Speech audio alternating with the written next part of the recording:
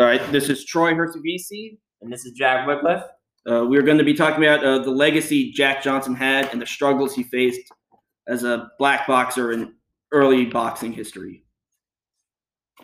As well as the behavior that led him to establish that legacy. Right. And so important question is, who is Jack Johnson and how did his legacy last? In order to understand why his legacy lasted for so long, it's important to understand who exactly he was and where he came from. Jack Johnson was a powerful man whose skills in the boxing ring made him the best and the toughest man in winning not only against other African Americans, but white boxers as well. Jack Johnson was born John Arthur Jack Johnson in 1878 in a place called Galveston, Texas. Jack's parents were former slaves, and he was the third of 9 children. After attending school for only a few years, Jack dropped out to become a laborer to help his family out. This was a common thing many poor families used to do during this period. When Jack was around 16, he left his family and traveled to New York and Boston. This supposedly was also the first time Jack Johnson took part in a boxing match. Years later, during the beginnings of the 1900s, Jack Johnson had grown into a tall and powerful man. Standing at a commanding 6'2", he made a name for himself on the black boxing circuit and earned himself the nickname of the Galveston Giant.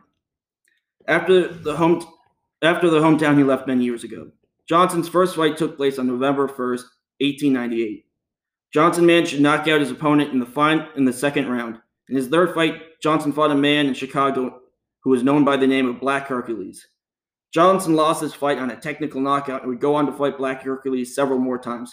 Second fight between them would end in a draw because at the end of the 20 rounds, both men were still standing.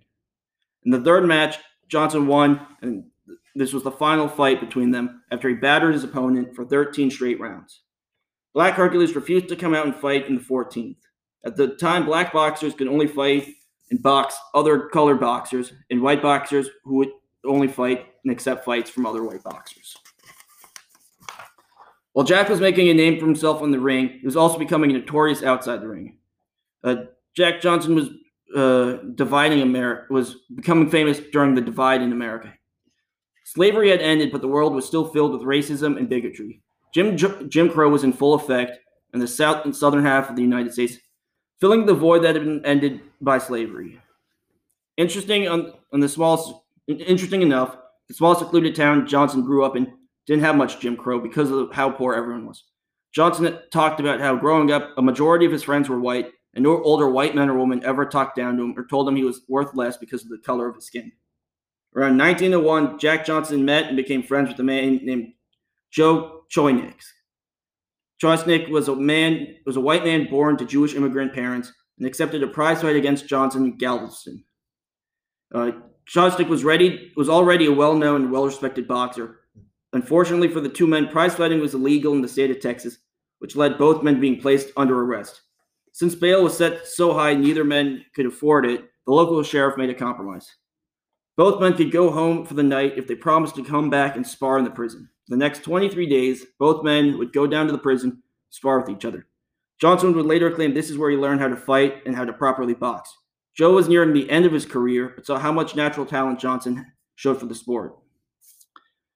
Johnson was moving through the top black boxers in rapid succession. In 1902, Johnson beat the former heavyweight champion, Frank Childs. Childs was twice before the black heavyweight boxing champion.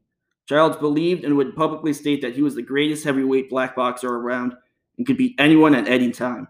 This bull talk ended after Johnson shut him up in the 12th round. By 1903, Johnson had won about 50 different matches, both fighting against both black and white boxers. On February 3rd, Johnson had finally won the title of World Colored Heavyweight Champion.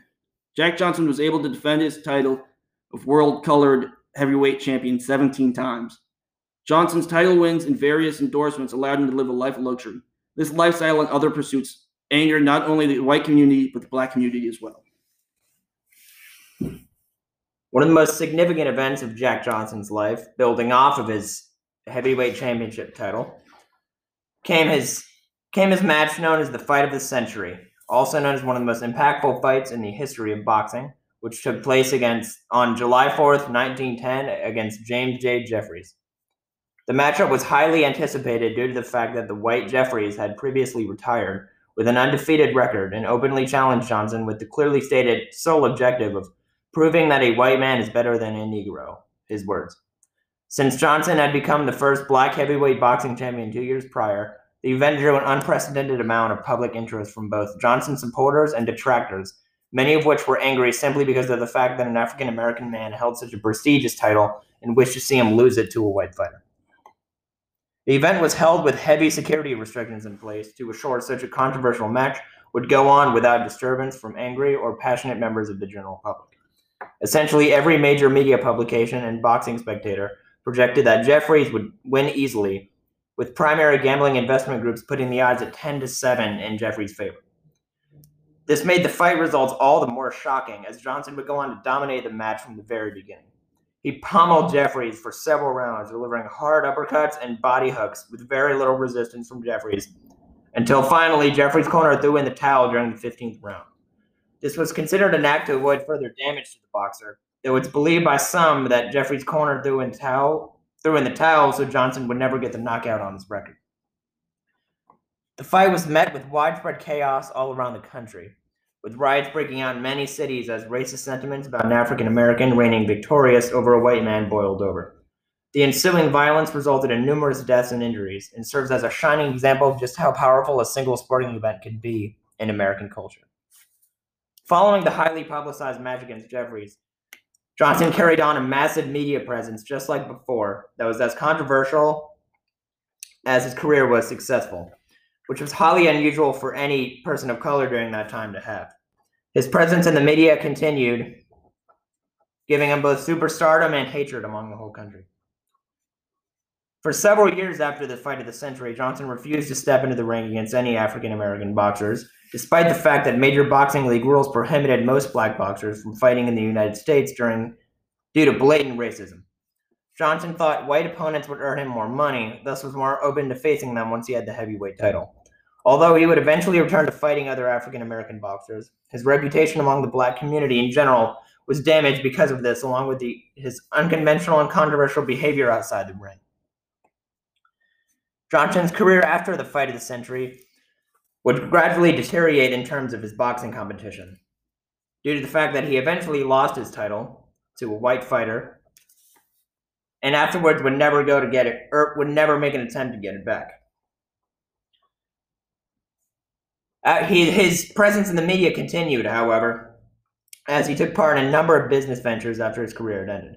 He opened 2 nightclubs, one of which was famously desegregated, and the other one was eventually sold to a notorious gangster, and endorsed many products to earn great sums of money, especially for a man like him during that time. In addition to his previous marriages to white women, he would marry twice after the major fight. Both were also white women. On top of his marriages, he is known for his frequent affairs and infidelity, which were highly publicized in the media and gave him an even worse name in the black community. He eventually died in 1946 in a high-speed car crash after allegedly leaving a diner which refused to serve him. Johnson's lasting fame and legacy through all the years since his death can be attributed to a number of things, whether you argue its dominating success in the sport of boxing, or his massive presence as a black celebrity in early 20th century America, or his overall eccentric and outspoken behavior inside and outside the ring.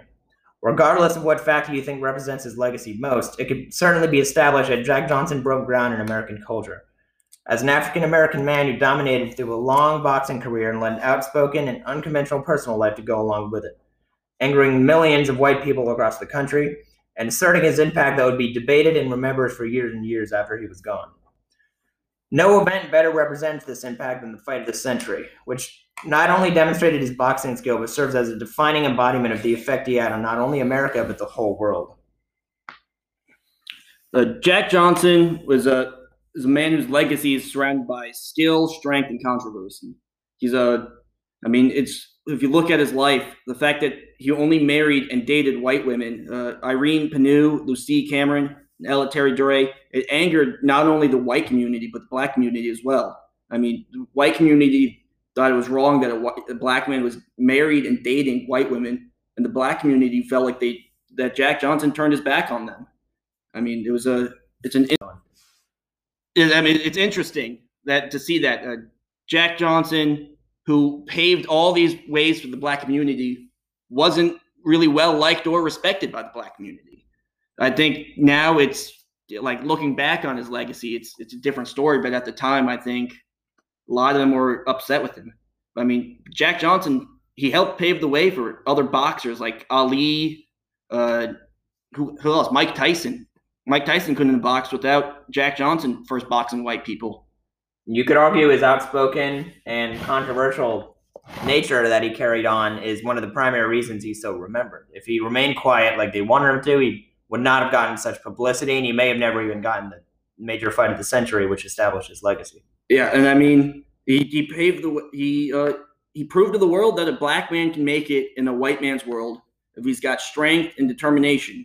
I mean, look at today. Colin Kaepernick protest about inequality. Jack Johnson, in his own weird way, was kind of protesting equality. I mean, granted, it didn't have the same impact, but yeah, I think Jack Johnson is an important figure in not only sports history, but I mean, yeah, all of history. And of course, American history as a whole, when you look at it from a racial perspective, of course, he plays a significant role in that, especially as a major black celebrity besides sports. A major black celebrity growing up in the southern half of the United States during Jim Crow. Yeah.